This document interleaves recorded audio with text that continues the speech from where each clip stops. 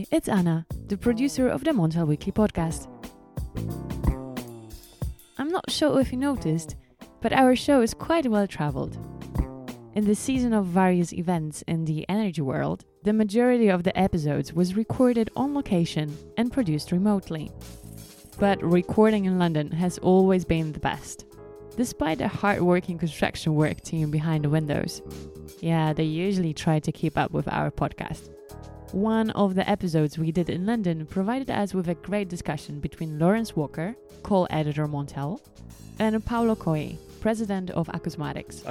Yeah, absolutely. I mean, I'm interested, Paolo, a little bit in this cyclicality of prices and of markets, commodities in particular. Could you go into some more details here? I mean, are we experiencing the downturn in the cycle before we go up again? I mean, what are the dynamics at play here? When it comes to commodities, of course, especially coal, we always also have to think about sort of germane markets such as the foreign currency market, right, where we've seen that the dollar has increased or has appreciated globally in recent years, and also the ocean freight market. So these are important factors that should also be considered when looking at commodity prices. But to go back to your question about the cyclicality, again, as I said, boom, bust. And they alternate and they are common to all commodities. One thing that is important to notice is that the boom periods tend to be sharper. Why? Because supply moves slowly, right? And so when there is demand that increases, and as we've seen for the past, couple of decades, China is really dictating what happens on coal in terms of the demand.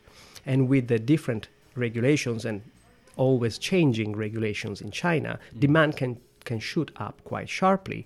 And sometimes supply can be slow in response. And so this causes prices to boom up.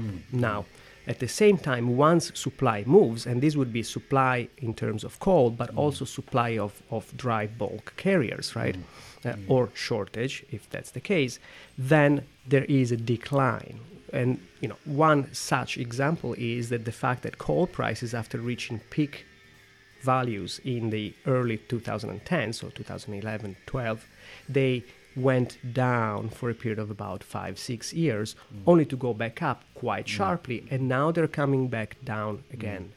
So we're not quite bust, but we're not far away. We're not bust, and then of course we cannot or must not forget the fact that the global economy is slowing down. Anywhere you look, you can look at the Eurozone. It grew by 2.2% in 2018, which was down, so a slowdown in the growth with respect to 2017. So that has a factor. Similarly, industrial production, again, global GDP has been slowing down, and these factors impact demand for coal.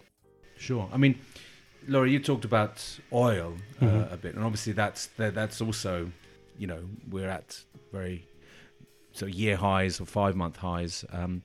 6 months, even close to 6-month highs.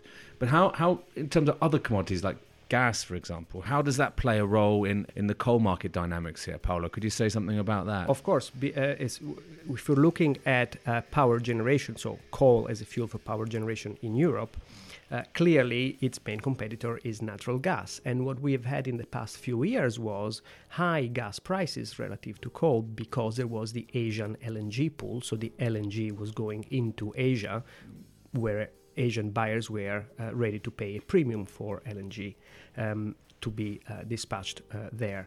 Now, the reverse has happened where now this premium is no longer available. In Asia, LNG has come into Europe, and gas prices in general in Europe have been cheap, and that obviously favors gas generation. It's one of the elements. Not to be forgotten the fact that there is legislation in Europe, obviously looking at CO2, the coming into play of the market stability reserve. In the carbon market. In the carbon market, of course. And that means that there is a strong disincentive to burn coal. And so there again, a lower demand for a given supply. Sure. So these are all factors all at play. And here. I think that's again, as you can see. Even looking at the prices, for coal API2 prices, we reached rose above 100 in early October last year, and it's been heading downwards since. You can look at the gas prices, and they kind of mirror it. If you look at the sort of MBP, TTF prices, we're seeing highs again in October, tailing off now.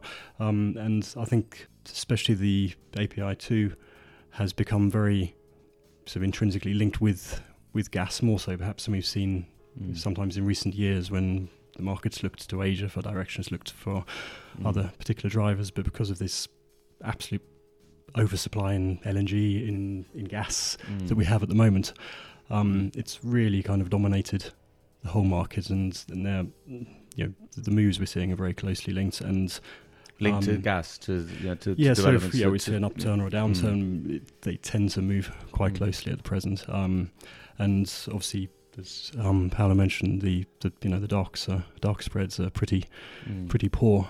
Dark spreads, that's the profits from generating power from coal. Yeah. Exactly. I mean, there some in Germany are barely scraping $1 at these sort of levels. So. But I'm just wondering. It's interesting how it all relates to other commodities, and specifically and to sort of cycles, commodities, boom and bust cycles. But isn't also, a big factor here is what China decides. I mean, the policy front from China. So China decides to import less or import more, and prices move accordingly. Isn't that also a major factor here? To hear more on this topic, check out the full episode. It is called King Coal Heads for the Exit.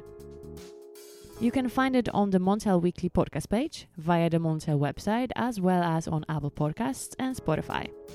Paolo Coi was also our guest in the episode CO2 to Bounce Over Borrowing Wall. You can check out this one as well. The Montel Weekly returns on the 2nd of August. On this occasion, a big thank you to all our guests who shared their expertise and knowledge with the Montel Weekly and its listeners. And thanks to you for listening. Tune in on the first Friday of August. Ciao!